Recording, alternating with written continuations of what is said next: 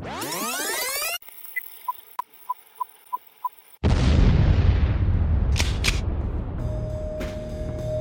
on a mission from God.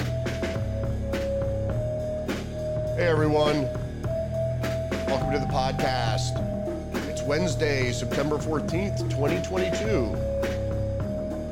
Today in the headlines, U.S. inflation remains severely high at 8.3%, and stocks crash precipitously. The FBI converge on the vehicle of the MyPillow guy, Mike Lindell, and seize his cell phone. Also, mainstream media touts Ukraine military gains in the north, cited as tide-turning event, but in actuality is just a flanking maneuver that surprised the Russians and weakened the Ukrainian southern defensive positions. I'll be talking about these headlines and more coming up right now.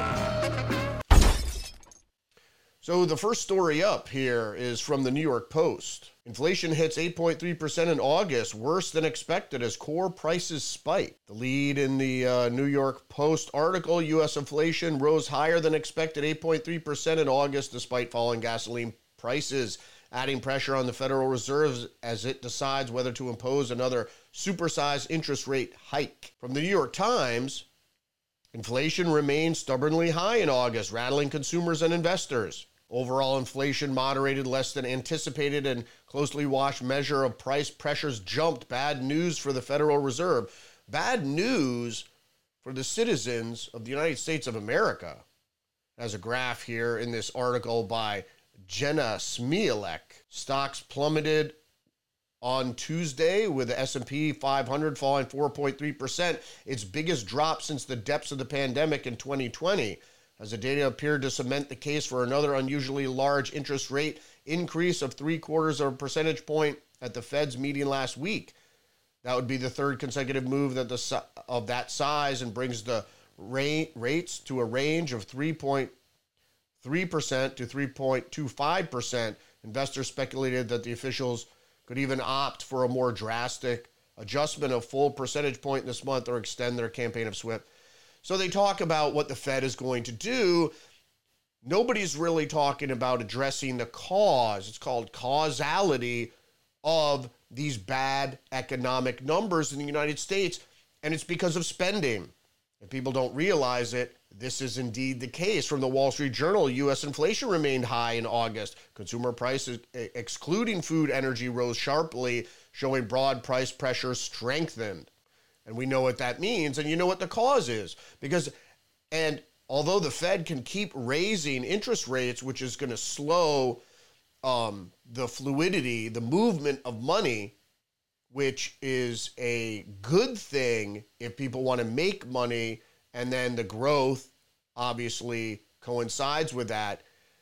But the fact is, you're going to raise rates, it's going to slow the velocity of money, and that's a bad thing for the economy. But the real way to attack this problem is to address the cause, which is out of control spending. But nobody seems to want to talk about that. This is from Bloomberg through Yahoo News. Phoenix inflation at a record 13% shows divergence among cities. So this article by Michael Sasso and Alex Tanzi stated the obvious 13% in Phoenix last month, inflation rising, U.S. city dating back more than 20 years. Other cities across the South and Southwest saw double-digit increases in consumer prices, with Atlanta metropolitan area posting annual inflation of 11.7% and Miami reaching 10.7%. Not a rosy picture. And if the Democrats think that somehow they can switch the narrative and increase their odds of trying to hold on to the Senate or the House, numbers like this trump anything else.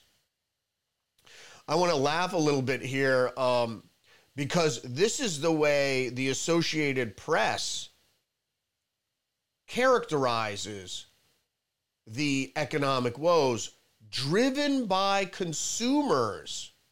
U.S. inflation grows more persistent. Again, this is the system blaming you. You're the cause of the problem. You're the cause of global warming. You're the cause of the inflation. It's all your fault. This indeed is not the case because most people didn't sign up. Some people did. They voted for corruption and spending by electing Joe Biden. U.S. inflation is showing signs of entering a more stubborn phase that will likely require drastic action by the Federal Reserve. Again, putting it all on the Federal Reserve. Some longtime drivers of higher inflation, spiking gas prices, supply chain snarls, soaring used car prices are fading, yet underlying measures of inflation are actually worsening. I'm not going to go into this propaganda piece because it's not caused by consumers. It's caused by federal spending. It's really called deficit spending. But we've been in a deficit for so long, it goes on and on and on. It doesn't matter what they do with their fuzzy math and they try to explain how all the spending is going to be paid for by XYZ. It's just not true. Moving on to the next story, FBI tracks down Mike Lindell on a hunting trip, surrounds his car and seizes his cell phone. Prominent Trump supporter and 2020 election integrity skeptic Mike Lindell says he was stopped by the FBI Tuesday and had his cell phone seized. Not surprising. At least they say he's election integrity skeptic and not election denier, and we'll get to that a little more. Here we have a tweet from the Citizen Free Press. Mike Lindell says FBI stopped him today at Hardee's in Minnesota. Cars pulled up in front of us, to the side of us, and behind us, and I said those are either bad guys or the FBI. Well, it turned out to be the FBI, who are indeed the bad guys. And he goes on to write, Mike Lindell does, I can't even imagine that you can take someone's phone because they want me to be a witness in the Tina Peters case, but I'm not a witness. They just want my phone. Lindell is the latest Trump ally to receive a warrant or subpoena by the FBI last week. Well, we don't know that it received a warrant or subpoena. There was obviously a subpoena or warrant for his phone. Last week, the Biden DOJ hit dozens of Trump aides and allies with subpoenas as part of their investigation in the efforts to overturn the results of the 2020 election over claims of fraud and that handed Joe Biden the White House as well as the run-up to January 6th Capitol riot. We all know what the case is here is there was indeed fraud. It was indeed a coup, because what do the orchestrators of a coup do? Once they take power, they surround the seat of power with troops and barbed wire, which is exactly what they did. That was the admission that it was indeed a coup. Sorry, I'm an election denier. I'm not an election denier. I just have eyes to see. Moving on to news here. This is from CNBC. Ukraine moved towards victory. Zelensky says troops root out collaborators in reclaimed territory. Now, I looked at this article and I'm featuring it here because this is important, because Ukraine moving towards victory, Zelensky says, troops root out collaborators in reclaimed territory. And as we pointed out in Bucha, where they said, oh, the mass graves, and this is what the Russians did. They killed, imprisoned, captive citizens.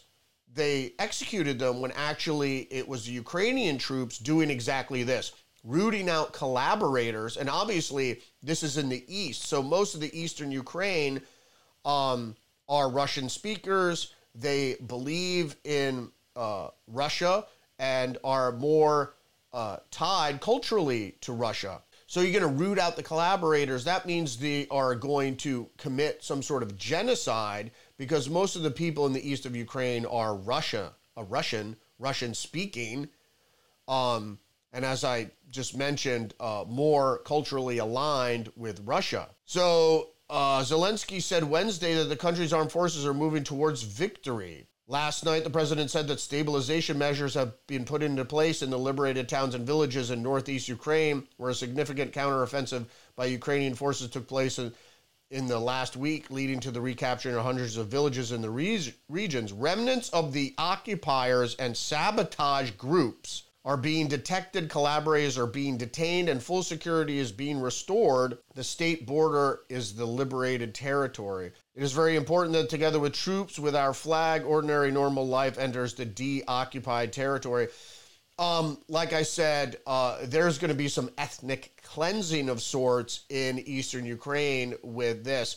And so I'm going to be a little prescient here and say that stories are going to come out now of the Russians before retreating killed Ukrainian citizens, which it's been too long for those reports already because you would have seen those reports immediately. But now that the Ukrainian forces are going out and cleansing any collaborators, that you'll see reports coming out that blaming it on the Russians when it's actually the Ukrainians who are going around murdering Ukrainian citizens who were sympathetic to the Russian occupation. Now, I'll just show it. This is an old map from May 2022, but I want to show you just really quickly. This is the map of Ukraine. So this is 22. This is basically the eastern part of the occupied territory is very similar. The Russians have moved a little closer to Odessa. That's a more recent move. And the Ukrainians came in from the north here near Kharkiv and pushed in here a little further in the north. They just took the Russians by surprise here because the Russians were pushing further south and to the west towards Moldova. And this was just a flanking maneuver. The Ukrainians pulled troops out of the south, and more troops that were being constituted in the west were moved through the north to the east, where fresh with Western weapons, where they attacked Russia. They also pulled some troops away from Kiev and from the south and reallocated them towards the north because they needed to claim a victory before entering into the winter. Now, the winter is going to, the fall and winter are going to prove advantageous to the Russians. So that's why they want to claim a victory quickly now to say that the tide of the conflict is turning, and it really isn't. This is going to be a limited victory. The tide isn't turning. They just needed a victory before winter and the foul weather set in, and you'll see that coming. As well as you will see reports of Russians executing civilians when it was actually the Ukrainians. It's the same thing with Bucha. The Bucha, you didn't hear about that news in the first couple days. You heard it a week later, well after the Ukrainians retook that area. So next story up is, this is from Truth Press. What is that on John Fetterman's neck? So John Fetterman is a Democrat running for a Senate seat in Pennsylvania. He's running against Mehmet Oz, who's a Republican. And John Fetterman had a stroke less than a year ago, and so he's back on the campaign trail. He isn't really making much sense. He's obviously cognitively impaired, and now he's got what seems to be a goiter on his neck, or a large lump. We're not really sure what that is, if it's a tumor or whatever, but that raises health concerns with Fetterman. He was wearing a hoodie kind of to hide it. But now he's been pictured without the hoodie. He didn't have it before his stroke, so it might be stroke related. We're not really sure. But everybody who's in Pennsylvania and voting should know that he's physically impaired. So because of the stroke. So cognitively and physically impaired. I don't know if you would really want, despite what your politics are, whether you would really want this guy in office.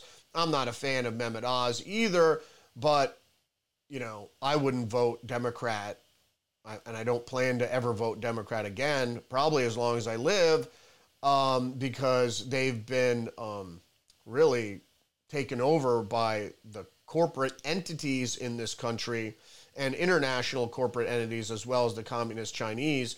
The DNC has been completely infiltrated, and the amount of corruption there is mind-boggling. So I'm not going to really get into it. There are a bunch of different reasons why I could have a lump on the neck. It might be very well benign, but people need to know going into the election that this guy might be physically impaired as well as cognitively. And just this is breaking news. I just wanted to mention from the New York Times, Morse concedes to Bolduc in New Hampshire Senate race, realizing GOP fears. And there's a GOP fears. It's like the old Republican Party are fearful because why? Bolduc is another Trump-endorsed candidate. John Bolduc, a retired Army general and a 2020 election denier, says the New York Times, appears to have captured the Republican nomination for Senate in New Hampshire after his chief rival conceded early Wednesday. Of course, the Associated Press has not yet called the race as of 8 a.m. Mr. Bolduc held a lead of about 1,200 votes over Chuck Morse, the president of the state Senate. Mr. Morse was endorsed by Governor Chris Sununu, who also beat off a challenge in the governor race there. If you didn't know, the Sununu family runs New Hampshire. This isn't surprising. And because they're old Republicans, they're old GOP. And Chris Sununu supported the Democrat, the other Republican in the primary, this guy, Morse. Sununu helped by $4.5 million from national Republicans who were worried that a victory of Mr. Bolduc would forfeit what they saw as a winnable seat in the quest for the Senate. The Trump movement is now the movement of the middle class who are leaving the Democratic Party in droves, which isn't surprising because, as I just mentioned, the DNC has been co-opted by corporate influence as well as the communist Chinese. So none of that is really surprising whatsoever. What a week. What a week. All right. So people got to understand, I'm going to start doing some features on the political spectrum because I don't think people really understand what it means to be a Democrat, or should I say a liberal. Liberal doesn't mean you love free love and all this wonderful liberty, which everyone should support. Political liberty and freedoms are very important, especially in this country. But being a liberal just means you think the federal government should spend and grow, which is exactly why we're in this economic mess. So that's it for me. Rudy's Revelation. I'll see you tomorrow. Don't forget to like, subscribe, share. Follow me on social media, Truth Social, Get Our Minds, Facebook and Twitter. See you tomorrow. You can't handle the truth.